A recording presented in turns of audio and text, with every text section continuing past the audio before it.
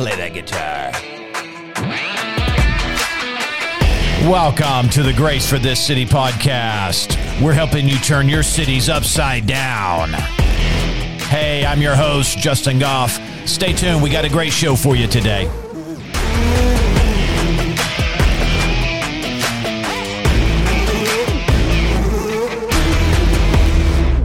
All right. Hey, this is the Grace for This City podcast. I'm your host, Justin. Hey, we're helping you turn your cities upside down. How are we doing that? Well, we're giving you scriptural motivation and strategies so you, my friend, can get out there and get some stuff done for the King Jesus, that is. And I'm telling you, there's no better person to work for. So turn your life over to him today. Maybe you know him, but you've kind of been dragging behind a little bit. Listen, pick up the pace, friends. Let's get back in place, and let's get out there and let's see what he has in store. Amazing things are happening right now. You can look around the globe. We're seeing prophetic events unfold. It's kind of like there's this excitement, but then some tension as well as we're watching events unfold. Fascinating things are happening in the nations. But you know what? That doesn't diminish what he has you doing right where you're at, or at least what he wants to do with you right where you're at. Listen, you've got neighbors, you got friends, you got coworkers, you got people that you interact with all the time that need Jesus. Hallelujah. Don't delay, friends. Accept Jesus today if you don't know him. And then if you do know him, come on, get out there and get right on the front lines with him. Hallelujah. Well, let's jump right into this today.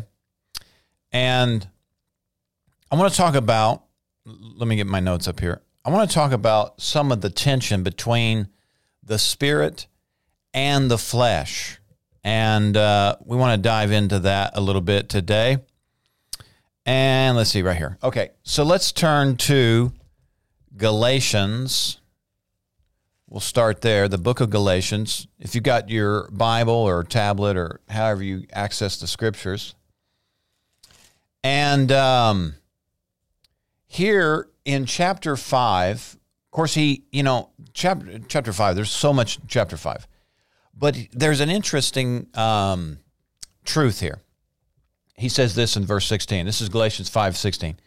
He says, I say then, walk in the Spirit, and you will not fulfill the lust of the flesh. Now, in my experience, I have discovered that a lot of people think that what's being referred here is this tension or this, let's see, what's the right words here? This battle, if you will, between the flesh, which would be, obviously it'd be referring to your flesh here, and Holy Spirit because of the capital S there. Well, I'm going to suggest to you that that's not actually a capital S. It's actually a lowercase s because it's not referring to Holy Spirit. It's actually referring to your spirit. Your spirit. That's right. You are a spirit. And when you were born again, your spirit was recreated and was, in effect, raised from the dead, raised out of spiritual death. The Bible says, several places, that we were transferred out of the kingdom of darkness, which was the kingdom of death, spiritual death, alienation from God. And we've been brought over into the kingdom of the Son of His love. We're children of light now, so we're no longer in darkness, but we're of the light. And that's because you're born again. So you're no longer of death. You are of life. You know, back in Genesis, if you're familiar with the Genesis account, the Hebrew word, Bereshit, and it's the book of beginnings.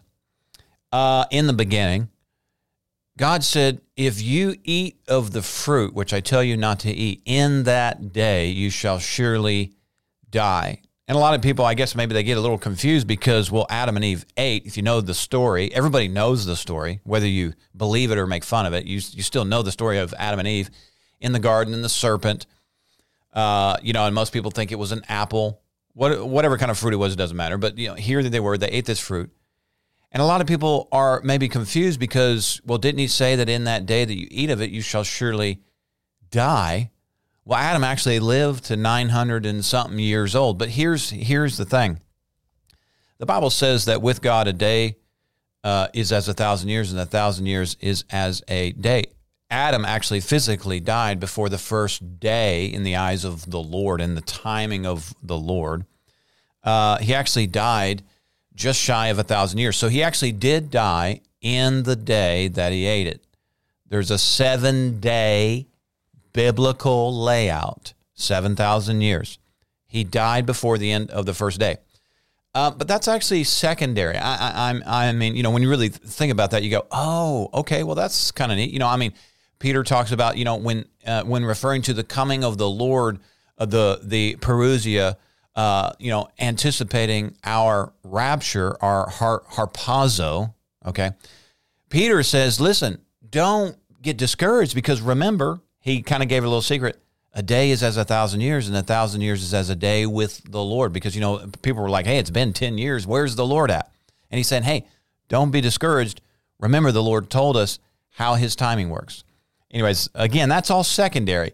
The primary thing here is Adam, as soon as he sinned, he did die. Now, again, his physical body, he lived, you know, 900 and something years old, but he did die. The moment he ate, he died spiritually.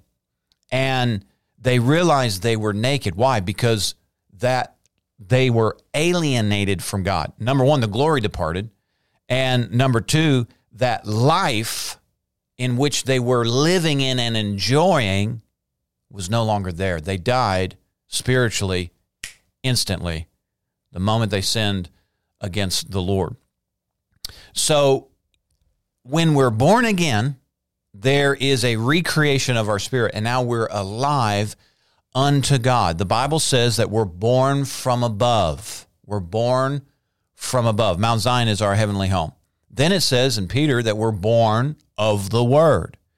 Then in another place it says we're born of the Spirit. Yet in another place it says if we've been joined to the Lord, we are one spirit with him. These are all indicators that, hey, when we were born again, we've got the life of God in us now.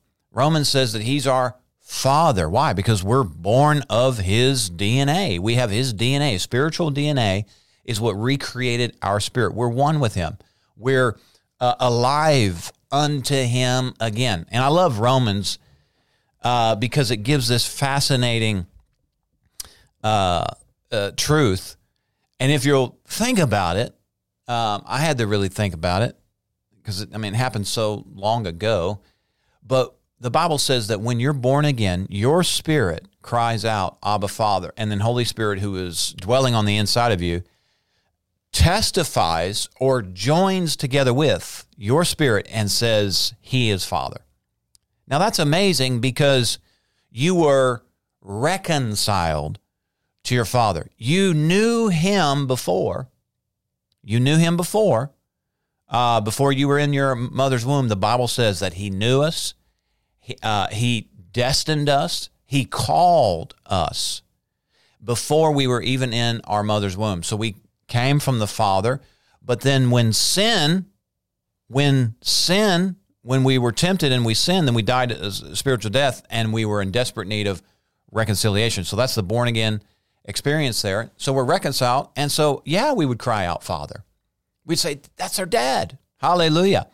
And the Bible says that he has adopted us as sons, never again able to renounce us.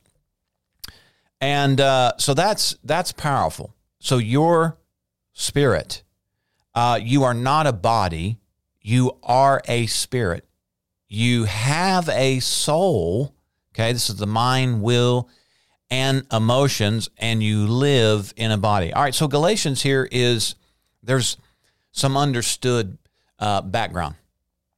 And so the translators, though, when they were translating this, now I'm not saying that, it's a major error. What I'm saying is it kind of pulled away from really what's being said here by capitalizing that S. It's obvious that Holy Spirit would be contrary to anything fleshy, carnal, natural. That's an obvious one. The less obvious one would be the tension between your born-again spirit and the nature of the flesh that is not, quote, born again as you and I would understand that. All right, now, so he says, your spirit because you are a spirit. If you're born again, your spirit now has a life on the inside of it. It is desirous to take its place of dominance like it's supposed to. And so there is this tension because on the inside of you, you know God. On the inside of you, which is the real you, you are alive unto him. You're born of the word. Remember, he said, I'll write my word on the tablets of their heart, or what? The tablets of their spirit. And you know God there on the inside. And that's that kind of uncomfortable feeling. It's that the voice of your conscience. It's that inner unction saying, don't do that. Now, if you don't develop that, it can kind of get weak. And so sometimes you do things, you don't even think about it until you stop and think about it later. And you're like, oh man, I knew not to do that. Well, yeah, because from the inside, where the law of God is written, on the inside, where you're fellowshipping with Heavenly Father by way of Holy Ghost, who was given to you to dwell in there as a gift, Jesus said in John, is saying, hey, look, don't do that. He's your guy. He's your helper. He's saying, look, that's sin, okay? That's contrary. Don't do that. But you know what? If you haven't developed your spirit, if you haven't developed obeying your spirit, some of those promptings aren't very strong. And so you end up doing something according to the flesh, and then you look back later and you go, man, I wish I hadn't have done that. Well, all right, so let's keep going here. So he says, for the flesh, your flesh, lust. Now, I'm using, I was going to look this up. I'm using what is this? This is the New King James, great Bible. It's I use the Spirit-Filled Life Study Bible. That's my main Bible. If you see me out and about and I have a Bible in my hand, it'll be that one. It is the New Spirit-Filled Life Bible, the New King James Version. I like the New King James. It's easy to read. And I'm not diminishing the King James translations, but I'm saying any translation, you may have to look at more of a bigger picture. There's phenomenal truths, but translators have been involved. Now, some Bibles have a particular doctrinal translational slant to them, and I'm not going to go into all that because I don't want to sound like I'm being negative. What I'm saying is sometimes the translators have an end game in mind when they translated it. And so because of that, we just have to approach the scriptures with that perspective and say, hey, let's just get down to, some study tools, maybe the original language, and let's see what, was actually being said there before translators added some nuances to it. And the King James is great. There's other great translations, but you just have to know that.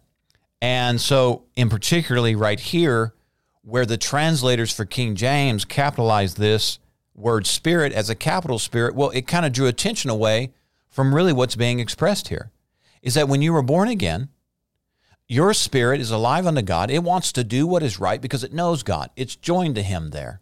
Now, you may not be really developed in all of the knowledge of him, but in the spirit, you know him, and you want to do what is right. Well, the flesh is not born again. Paul said you have to discipline that body. And in another place, he said you've got to crucify the flesh, the desires of the flesh. You don't want to physically hurt your body in this sense. There are different groups out here that, they're fringe, but still there's several of them, where they do physical harm to their bodies as some sort of religious, I don't know what it is. It's psycho stuff, but they cut themselves or whip themselves or, bind themselves in chains. It's some, act of, I don't know what they're doing, but they've definitely gone to an extreme. But Paul did say, he said, I buffet my body and I subject it to hardship, meaning he's going to limit, he's going to intentionally diminish the desires that are naturally occurring in the flesh. There's a reason for this, because your flesh is not alive unto God. It is only alive unto the natural fallen reality. And its redemption is connected with the your born again spirit. But here's what the Bible says is going to happen to your flesh. You need a body to finish your race on the earth. You're not going to come out of this body and move around here and accomplish what God has you to do here on the earth. You need a physical body, but that physical body has to be subdued. It has to be dominated, meaning your spirit man has to rise up and say, hey, look, you are going to get in line here. And the proper order would be spirit, soul, because the soul is what gives command out of the natural mind. The soul is what gives the command to your physical body to obey the unction of the spirit. That's the order. Spirit, soul, body. In that order, that's the order of importance. But if you don't get your spirit developed and then renew your mind to agree with the desire that's coming up out of your born-again spirit, your mind by default is going to agree with the flesh. And the flesh is going to say, I want to do this. And if your mind is used to agreeing with that, that's what you're going to do. So we're jumping in here, and this is what he's saying. Your spirit, that's not Holy Spirit. That's not Holy Spirit. Let's see here. I said I was going to look that up and see what other translations are saying. Galatians 5:16. Let's see here. Let's just look at a couple. What do they say? Looks like most of them capitalize it. Well, even the New Living Translation says, "Let Holy Spirit guide your lives." Hey, that's a great rendering, but I'm submitting to you that it's obvious that your flesh would disagree with Holy Spirit. But see, you are a three-part being. And I'm going to show you this in another place in Romans, and I think it'll help bring it all into clarity what's being said here. But it's obvious that Holy Spirit's going to be in a different place. What's being said here is that when you were born again, something changed on the inside of you. And that part has to take its place as the leader or the dominant influence in your life, not the lust of the flesh. So he's saying here, walk according to the Spirit or your spirit. Yes, Holy Spirit is in your spirit, but the Bible says that your spirit, the human spirit, the spirit of man, is the candle or the lamp of the Lord. So when the Lord wants to minister to you or speak to you, he's going to illuminate your spirit. Holy Spirit isn't doing everything for you. He is a helper. He is a guide. I think I said this maybe last Sunday because I ministered on a version of this here. But Holy Spirit is not the bride of Christ. You are. But you have been given a helper to develop you so that when ultimately we're joined together with Christ, that we are that helper like Eve was to Adam, that we are that helper that is comparable and compatible to a head. We are the body of Christ being developed to be that helper, that compatible, comparable helper to our headship, the Lord Jesus Christ. So the metaphor here of the bride is we are becoming that bride that he's lovesick after, but can be united to him and rule and reign together with him. Holy Spirit is helping to develop us as spiritual people so that we can be united together with Christ in the ultimate consummation of that. So he's saying, your flesh lusts against your spirit, and your spirit lusts against, King James wording, fights against. We could say that it doesn't agree with. The flesh doesn't agree with the spirit because the flesh is not alive unto God. It's not alive unto spiritual things. And so he says, and these are contrary to one another, so that you are not a body, you are a spirit. Again, so referring to the spirit here, that shouldn't be a capital S, that should be a lowercase s. He says, these are contrary to one another, so that you do not do the things that you, he's not talking about the body, he's talking about the spirit, so that you do not do the things that you desire. Well, what's he talking about? He's talking about your flesh, if you let it do what it wants to do, if you agree with the dictates of the flesh, then you're going to be contrary to what you know is right by way of your born-again spirit. Let me see here. Let's see.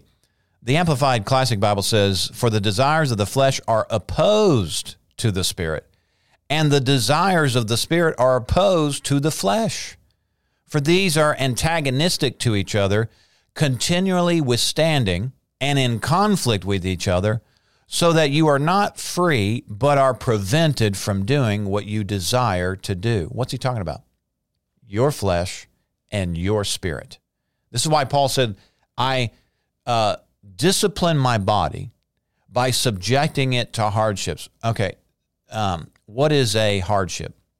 Well, if you go into the Old Testament, there's a phrase, I think it's the New King James maybe, but it's talking about fasting.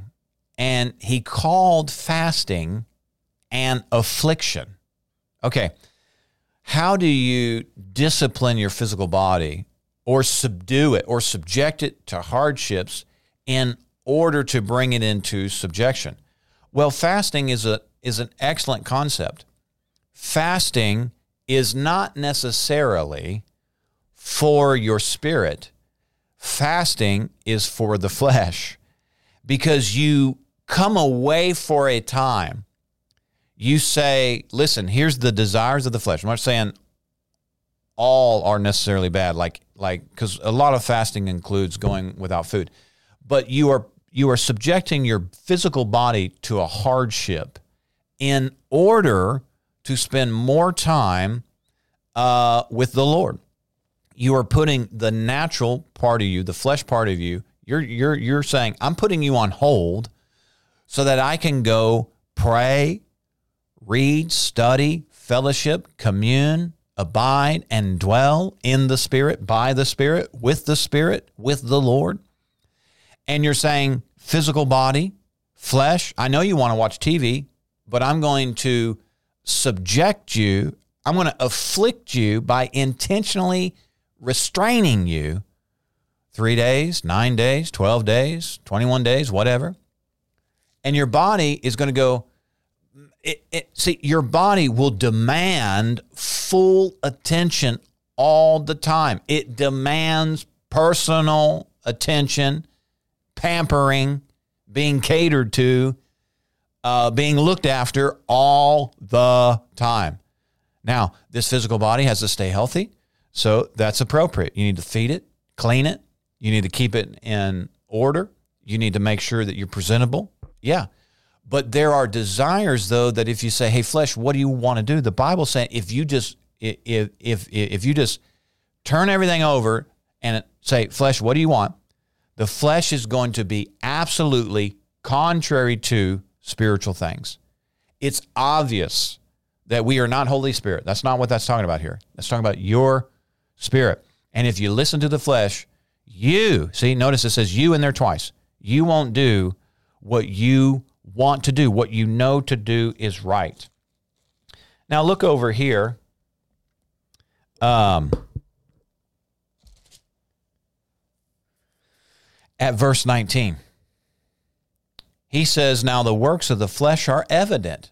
How are they evident? You let the flesh do whatever it wants, and it will be evident. Anybody is capable of these things here. Now, what would make it difficult is if your body has been subdued and trained and disciplined. Remember, Paul said, I discipline my body. I subject it to hardship. So there are people that have developed their spiritual, they have renewed their mind. Let me say it like that. They have renewed their mind to the point to where their mind doesn't even really consider the counsel of the flesh. Their mind has proven the spiritual reality so that they agree with the Spirit all the time. Now, you are a three-part being. I know I'm kind of parsing this out here where it sounds like there's three different people here. No, this is kind of the mystery, I guess, that surrounds how the three parts of our being work together. But because of the spiritual condition associated with your flesh called mortality. Now, this is only for a time. The Bible says, the Bible is very clear, that we're going to exchange this body of flesh for a body like unto his. With our new body, you're not going to have mortality associated with it. So it's not going to desire natural things. It's going to be a brand new body that will desire spiritual things. And so at that point, you are going to be so united as like there will be no conflict in the spirit, soul, and body party. They will all work together seamlessly. But right now, because there is mortality associated with your flesh, the flesh only knows or understands natural things, and it craves these things. And so right here are the works of the flesh. These are evident if you let the flesh do whatever it wants. Okay? Number one, adultery. I mean, it's absolutely crazy. You hear these stories all the time.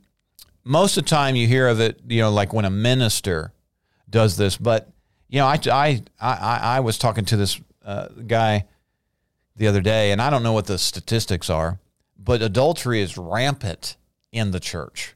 Like to abstain from adultery, which technically is if you're married, one man, one woman, you've come together in covenant, and you break that covenant by having a relationship with somebody that is not your spouse. That is the classical definition of adultery. Apparently, those definitions are being adjusted. This is wokeism. They're changing. Why would you change definitions? It's so you can get away with the sin, right? I mean, you alter its definition so it doesn't look as bad. But I'm saying just throughout the church, in fact, this guy was saying that there are people creating Facebook accounts, changing their name so that they can have adulterous affairs with people. I'm like, and these are church folk. Now, I don't know how widespread it is, but generally speaking, these are the works of the flesh, and everybody has flesh. And if you let the flesh do what it wants to do, it will want to commit adultery. That's why you have to discipline it, dominate it, and subject it to hardships in order to get it to obey the promptings of the Spirit. So some people don't like that. Now, we're not talking about cutting yourself, taking a stick or a bat and beating yourself. No, that's stupid. You're going to hurt yourself doing that. What we're saying is you have to put in barriers or hindrances to the lusts of the flesh. You have to subject the desires of the flesh to a very strict code, or you have to afflict the desires of the flesh. You have to put that under. So fasting is a good way of doing that. Accountability in various areas. When the flesh wants to rise up and do something, then it runs into a hardship. It runs into a standard, a disciplinary standard that says, no, you can't do that. You're not allowed to do that. What else? Fornication. Fornication. So it's sexual activity outside of marriage or before marriage. So adultery would be typically either emotional or physical relational involvement, which would include sexual, although it doesn't necessarily include sexual. There are people having emotional affairs with people that are not their spouse.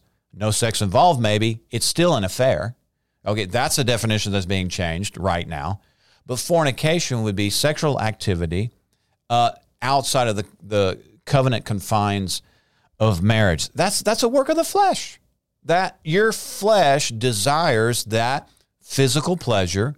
There are various ways that the flesh seeks after a pleasurous experience. Sex is included in that, not the whole.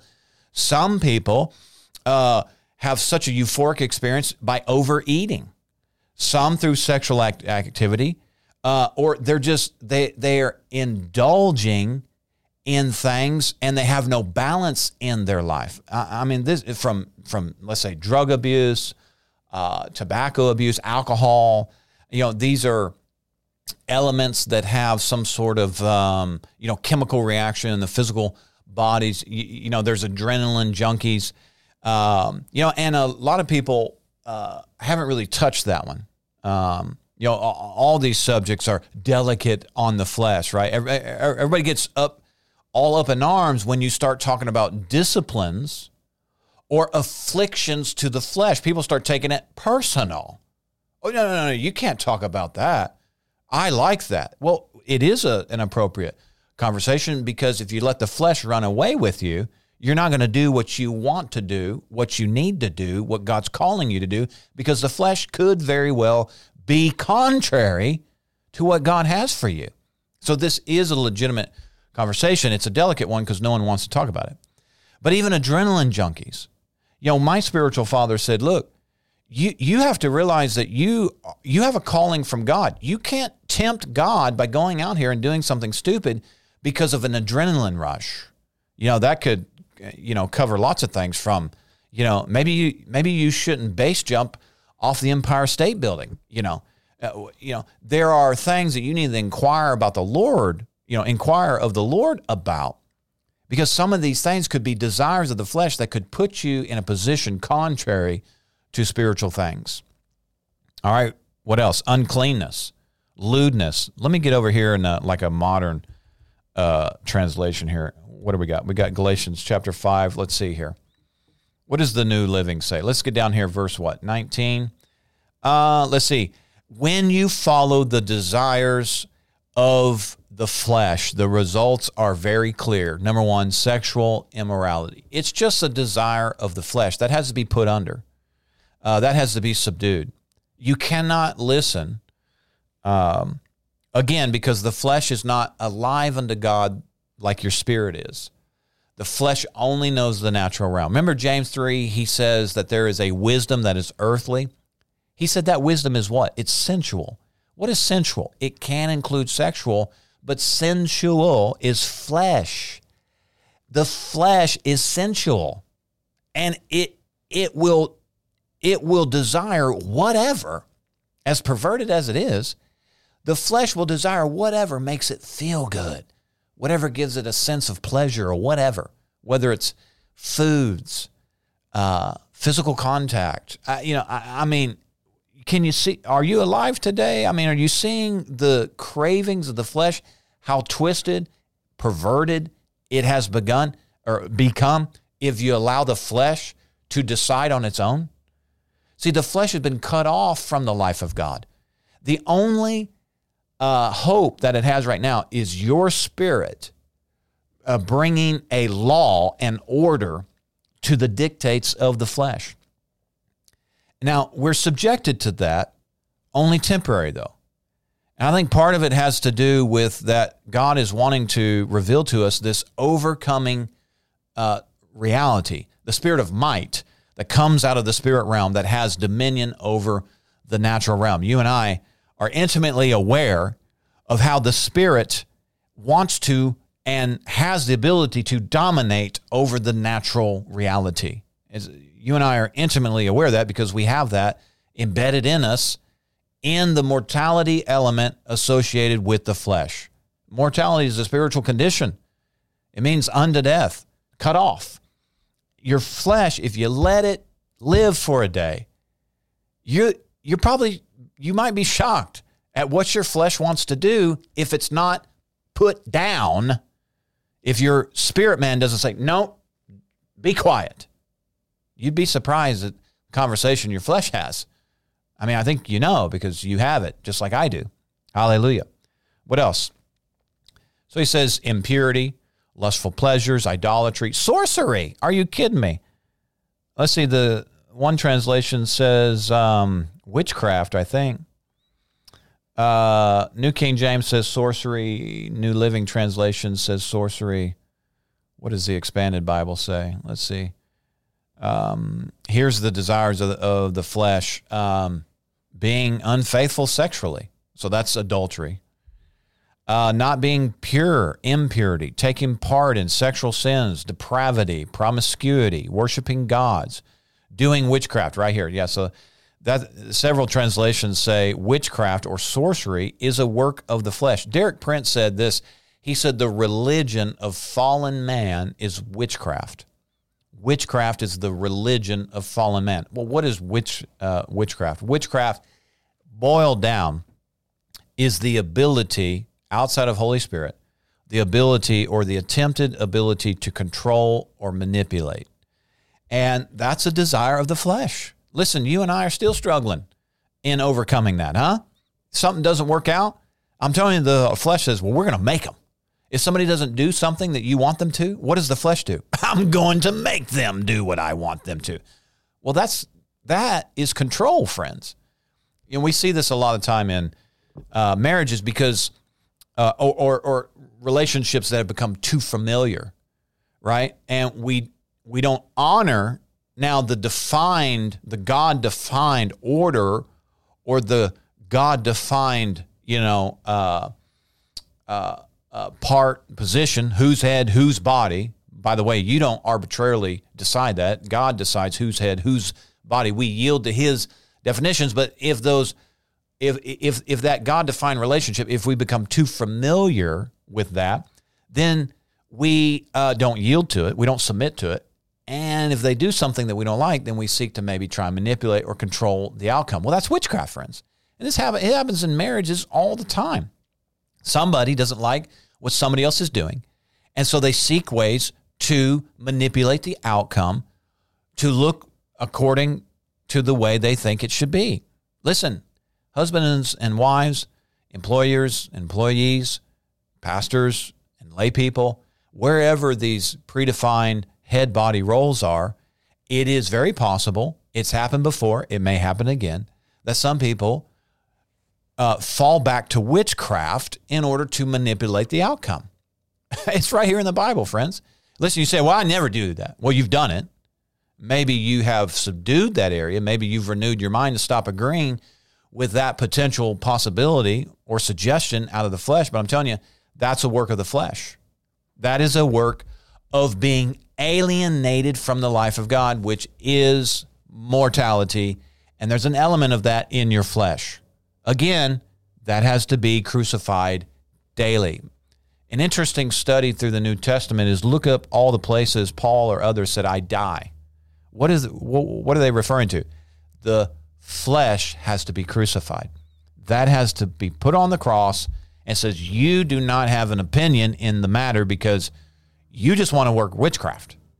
Because out of the Spirit, you desire to do according to the Word because you're born of the Word. The law of God is written on your spirit, man, not on the flesh, man. You understand? What else here?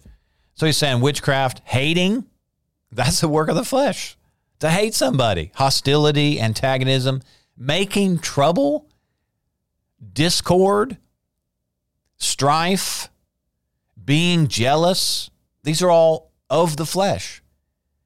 Anybody, I don't care who you are. So, somebody sees these ministers or whatever, and they make these mistakes. Dude, yeah, totally. I mean, dude, that is tragic. It's horrendous. But I'm saying that what happened is they started to counsel of the flesh too often. So he says, well, I would never do that. I can't believe they did. I would never do that. Hey, listen, you would do it the same way they did if and when you start entertaining the desires of the flesh because they are contrary to the Spirit. Again, it is absolutely tragic, and there should be discipline, and in some cases, harsh discipline for letting the flesh have its way. We're not making this easy or padding this by saying that everybody is susceptible to this. We're saying this is why you cannot entertain the flesh. You cannot ask the flesh to give you ideas because all of its ideas are going to be contrary. It's going to want to go be promiscuous. It wants to go hate somebody. What else here? Making trouble, strife, being jealous, being angry, rage, being selfish. Oh, hello. We may have a handle on some of these bigger ticket items, but some of these like being selfish. Oh my goodness. Rivalries. Making people angry with each other, that's, what is it? That's dissensions. Man, some people, like that's a thrill to them, I guess. It's to be contentious or to get in here and work people against one another. There's people like that in the church. It's all over the place because everybody has flesh. And if you listen to it, if you counsel from it, if you entertain it, it's going to disobey. What happened to Adam and Eve?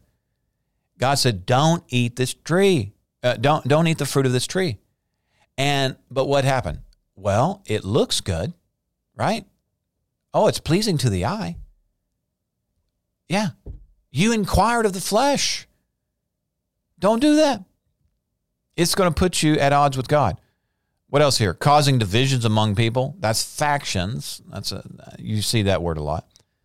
Feeling envy, being drunk, having wild and wasteful parties, carousings, orgies, and doing other things like these. This is just a short list. Hallelujah. Jesus, help us. Well, he did help us. He caused us, gave us the ability to be born again. And from the Spirit, empowered us to no longer be slaves, come on, to what? The flesh, to sin, to that life that was alienated away from God. He says, I warned you now as I warned you before. Those who do these things will not inherit God's kingdom.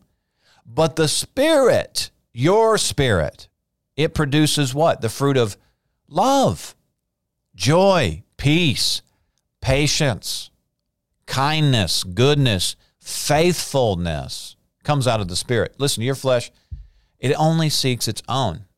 If you give the flesh the option, it will not remain faithful, because faithfulness includes this idea of self-sacrifice.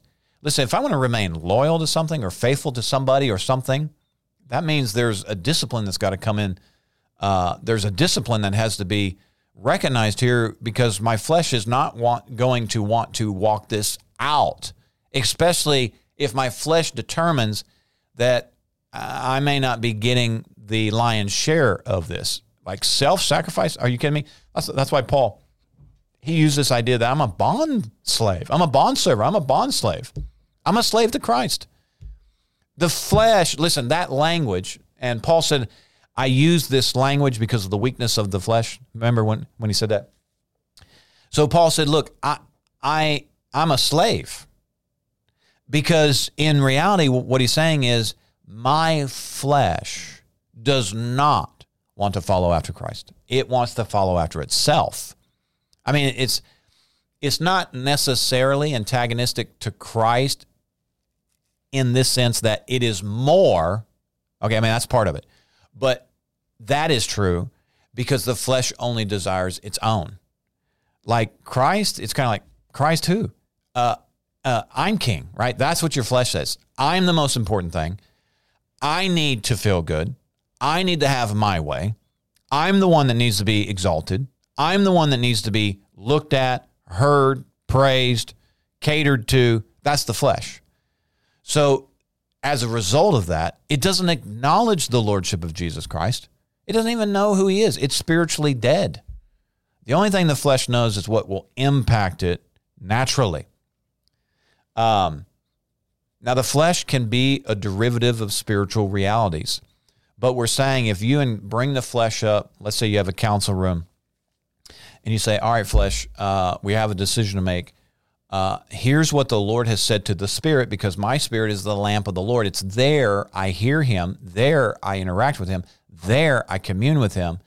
And you say, I believe the Lord said to do this. Flesh, what do you think about that? The flesh is going to go, I don't want to do that. What? You mean give something, do something, go somewhere, work hard, stay up late, self-sacrifice, prioritize someone else? The flesh is like, I don't want I don't want anything to do with that. Why would I do that? I have no gain out of that. That's the flesh talking. Again, notice what he said. If you follow after the dictates of the flesh, you're not going to do what you want, what you know to be true. All right, let's go back here. So gentleness is the fruit of your spirit. Now, Holy Spirit's helping you. He's leading you and guiding you into all truth. Ephesians talks about that the Spirit, Holy Spirit, the helper, the gift that Jesus said would abide in us and is in us. He said that he would strengthen us by his Spirit. He would strengthen our spirit with might. And so the Holy Spirit is helping us. We have the vine dresser who is pruning us, working with us in order to develop more fruit. But this fruit, Holy Spirit isn't doing this for you. Holy Spirit is helping you produce this. So in contrast to the fruits of the flesh, if we could say it like that, and they're very evident, if you let that produce, if you just let it go, it's going to be very evident. But the fruit of the Spirit is also evident, and these are the fruits of the born-again spirit. Kindness, goodness, faithfulness, gentleness, self-control is a fruit of the Spirit. We can say discipline, but you are empowered.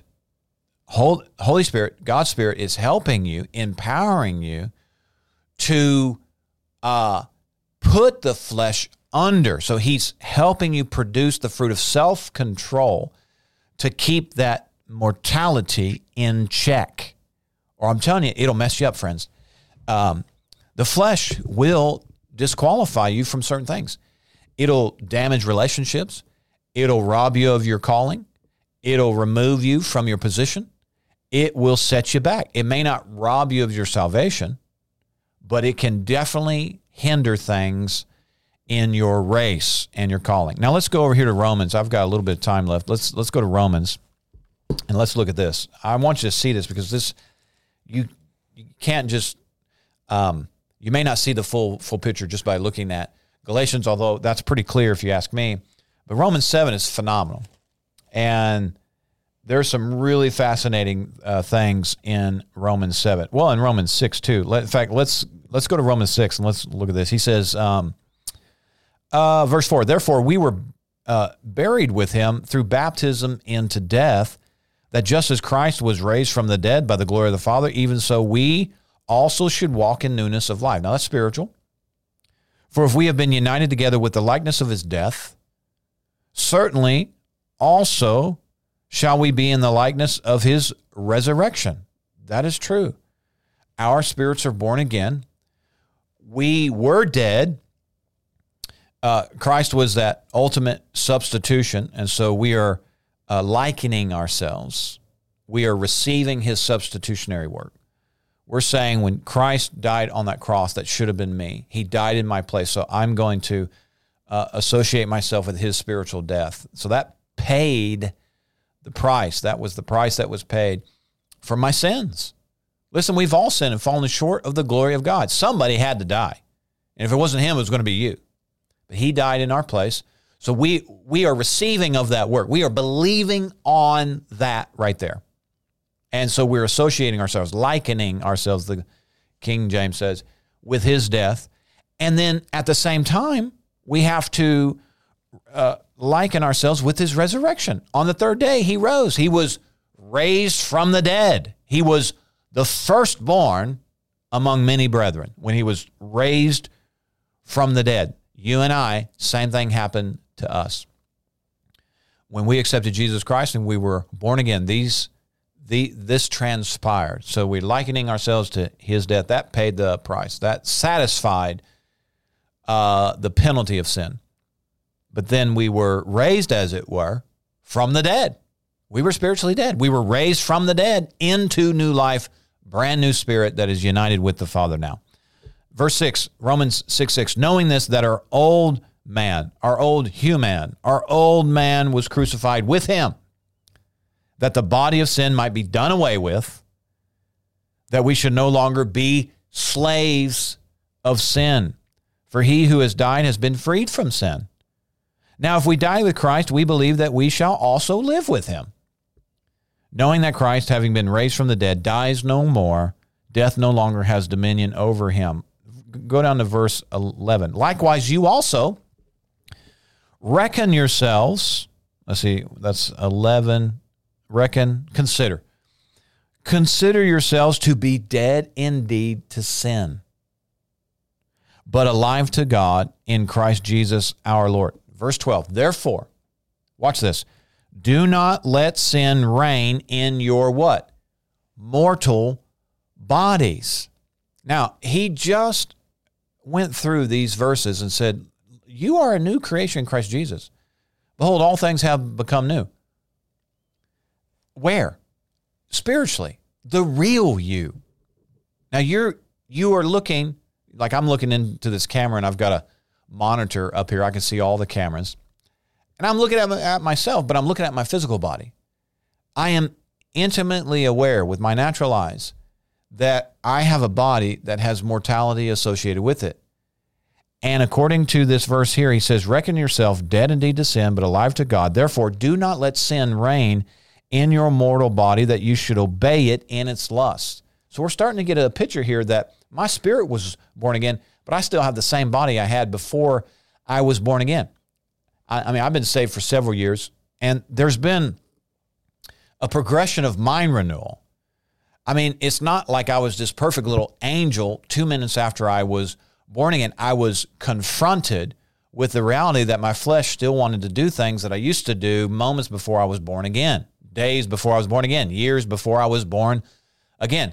Some people experience dramatic deliverance and freedom, but then there are elements of the flesh that they have to renew their mind to because they're learning Christ now. And so there's things that were okay that aren't okay anymore. Everybody is confronted with this. You may have had dramatic conversion experiences, but there were other things that you ran into that you're like, wait.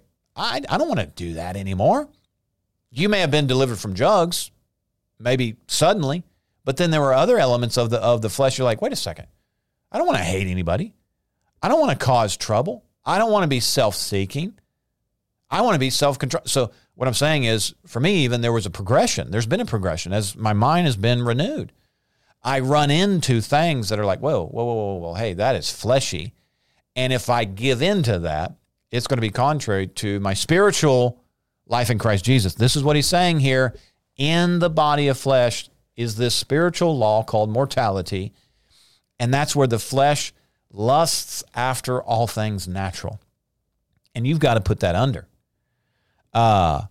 Maybe you're not struggling with murdering people, but the Bible says if you hate a man in your heart, you've committed murder against him. So we're saying here that there are flesh things that have to be kept under. Therefore, don't let sin reign in your mortal body, because if you let it reign, you're probably going to give the command to obey it. That comes out of the mind. And do not, verse 13, present your members as instruments of unrighteousness. Now, he's talking to a born-again believer here. He's talking to a born-again believer. He's saying, but you still have a body, believer. Every believer has a physical body. Every believer. There is nobody, let me say it like this. There is nobody on the face of the earth that has an immortal body. Not right now. Not yet. And if they tell you that, they're weirdos. They're on quack sauce. Nobody is walking in immortality right now. All of us are walking in an overcoming dominance over the dictates of the flesh. That's part of our schooling right now. It's part of our training. We are overcomers. He says, don't present your members, your physical body, as instruments of unrighteousness to sin. How would you present it? You have some crazy desire of the flesh. I'm not saying it's like totally outlandish, but just, maybe we're like comparing now sins, but, let's say that you have this desire to do something that is totally selfish, self-seeking. And if you agree with that's a good idea, and it's contrary to the scripture, contrary to the unction of your spirit, and you say, yeah, I think I want to do that. Well, then your mind, your soul will give the physical command and says, all right, body, let's go indulge in that. That's what he's saying here. You just presented your physical body as a slave to unrighteousness because it was contrary to your spirit. He says, but present yourselves to God, your physical body. Romans 12 told us the same thing. This is your first act, is to present your physical body as a sacrifice. He says, but present yourselves to God being alive from the dead, and your members, your physical body, as instruments of God to righteousness. He says, I speak in human terms because of the weakness of your flesh, for just as you presented your members, this is verse 19, as slaves of uncleanness and of lawlessness, leading to more lawlessness, so now present your members, your physical body, the body of mortality, present that to be a slave for holiness. All right, now let's go over here. Let's look at verse 7. and we'll bring this to a close. I want to get to this particular thought. So this is Romans 7 and verse 15. For what I am doing, I do not understand. For what I will to do, that I do not practice. What I hate, that I do. Okay, so he's saying I don't do what I want to do. What is that? Galatians 5. It's his born-again spirit and this tension between the spirit and the dictates or the desires or the lusts of strong desires, strong cravings of the flesh. Your flesh wants to present itself as the slave of self-indulgence. But your spirit says, no, we're not doing that because we're slaves of righteousness now. He says, verse 16, if then I do what I will not to do, if then I do what I don't want to do. What is he, a schizo? No. You have a spirit, you have a flesh. Okay, he's speaking in terms that we can understand that from the inside, I know what to do. Sometimes I don't do it. But when I don't do what I know to do, what's happening? I let my flesh have its way. He says, I do what I will not to do. I agree with the law that is good, but now it is no longer I who do it, but sin that dwells in me. Where? You're born again. Sin isn't in your spirit. Where is it? It's in the membership of mortality. Though that part of you that's mortal, the flesh. Verse 18, for I know that in me, that is in my flesh. You see that? For I know that in me. Now, listen, if you do something really stupid, and you say, well, it really wasn't me. Well, listen, if you did it in the body of flesh, then you're going to have to suffer the consequences because you're to take responsibility for the flesh. If you go before, let's say what you did was really dumb, and now you're before a judge and jury, and you say, hey, listen, judge, I'm born again, and I realize, I murdered a bunch of people, but that really wasn't me. Well, it doesn't work quite like that. You will have to take responsibility for deeds done in the flesh. This is why we're admonished, hey, if you keep entertaining the dictates of the flesh is going to get you in trouble. The reality is that born-again people have done some really dumb things. And in the eyes of the Lord, what Paul is saying here is that, hey, the reality is that didn't come out of your spirit, but the flesh, you didn't put it under. He told you to crucify it, and you decided that you would go ahead and let it live and maybe, entertain some of its ideas. Ultimately, some of these things may not be salvation issues, but in the realm of the natural here, you will have to take the brunt of the responsibility. And there have been people who have done some really stupid things and have regretted it in the sense of they were truly repentant. But at the end of the day, it didn't come out of their spirit. This is what Paul's saying. It came out of the flesh. But you are responsible to put that under. No one else is going to put that under for you. Now, the Lord will use his ministers. Remember who his ministers were? Authorities, law. They are his ministers of righteousness. They are his checks and balances. And if you don't, the privilege we have is judge yourself. But if you don't judge yourself, somebody else is going to get involved as a minister of the Lord and bring judgment into your situation according to the deeds done in the body. And people don't think about that. You say, you can't judge me. Yes, I can, because you are not putting the flesh under. And if you don't judge yourself in these matters, if you don't discipline yourself, if you don't exhibit the fruit of self-control in these matters, then another one of God's ministers, another one of his authorities is going to get involved in your situation and judge the situation accurately and according to his standards. That's 1 Corinthians 5. There'll be a disciplinary action because he's not going to allow you to run, or he's not going to allow the flesh to run off with you. He's going to arrest you. Praise God for that. All right, so verse 18, for I know that in me, that is in my flesh, nothing good dwells, for the will is present with me, but how to perform what is good I don't find in my members. For the good that I will to do, I do not do, but the evil I will not to do, that I practice. See the tension, Galatians 5, flesh and your spirit against your flesh against your spirit. They are not compatible. Compatible in this sense, you have a body, but as far as the desires are incompatible.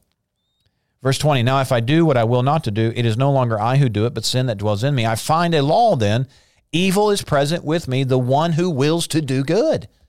Where is that desire contrary to spiritual things located? In the flesh. He says here, verse 22, for I delight in the law of God according to the inward man. You are born again in spirit.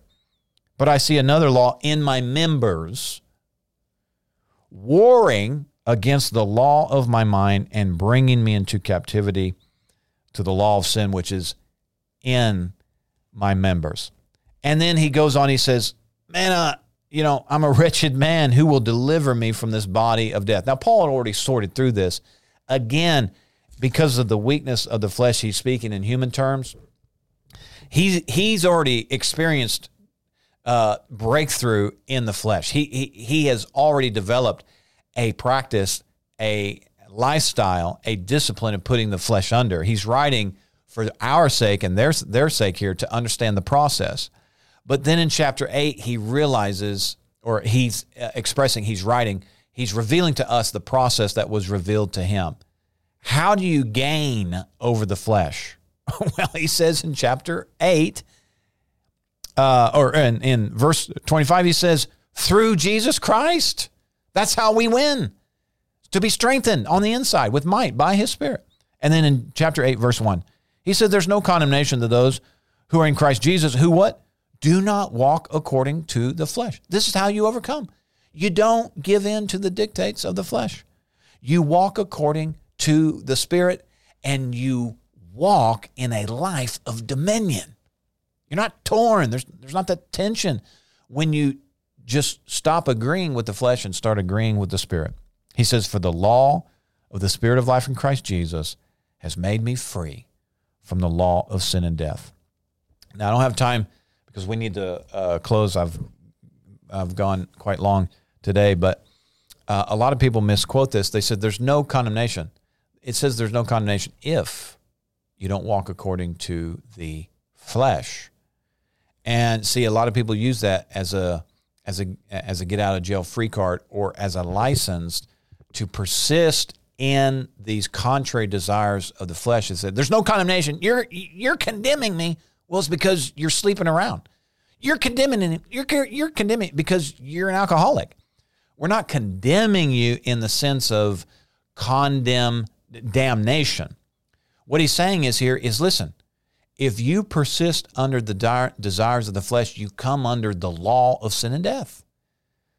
You've got to put that under so that you can come under the law of the Spirit of life in Christ Jesus. Several ministers, big-time, big-name ministers who persisted in carnal things, the Lord came to them on several occasions and says, look, you need to judge yourself in this. You need to judge yourself in this. You need to judge yourself. This is going to cut your life short. This is going to cut your life short. This is going to cut your life short. Judge yourself. The mercy of God was giving them warning. Put the flesh under. Put the flesh under, because if you don't, you are willfully subjecting yourself to the law of sin and death. And that sin, that flesh desire may cut your life short. Hallelujah. God's warning, great mercy in these warnings to say, hey, look, come out from that. Judge yourself. Come out from that. Get over here where there's freedom. Get over here where there's life. If you persist under the sin, the desires and the lusts of the flesh, you're going to subject yourself to the laws of sin and death unnecessarily. Hallelujah, somebody. Thank you so much for tuning out. I hope you got something out of that. We kind of took a deep dive into a study of the Bible that really we need to communicate more about. A lot of people are kind of confused about how this process works. So anyways, I hope you were encouraged with that. Listen, if we could help you, pray with you, stand with you, support you in some way, that would be our honor to do so. You can reach out to us. Send us an email at hello@gracecitychurch.tv or call us 870-741-9099. Leave a message. Also, I want to say thank you to all of our prayer partners. Thank you so much for praying for us. Listen, that it's helping us to be able to communicate things just like this. Also, your financial support, obviously, it makes it possible to do what we do. A lot of the equipment, purchasing the airtime for the podcast, doing all that kind of stuff, paying in advance for the CDs that we just send to people for free, all that is because of our financial partners. I want to say thank you in advance. If you would like to participate in some way like that, all giving is tax deductible. Several ways to do that. You can go to our website, gracecitychurch.tv/give. Or if you're in the United States, you can text to give 84321. That's 84321. Just follow the prompts. Or you can mail a check to P.O. Box 7, Harrison, Arkansas, 72602. Listen, friends, thank you so much for tuning in. This has been the Grace for This City podcast. And until next time, be blessed.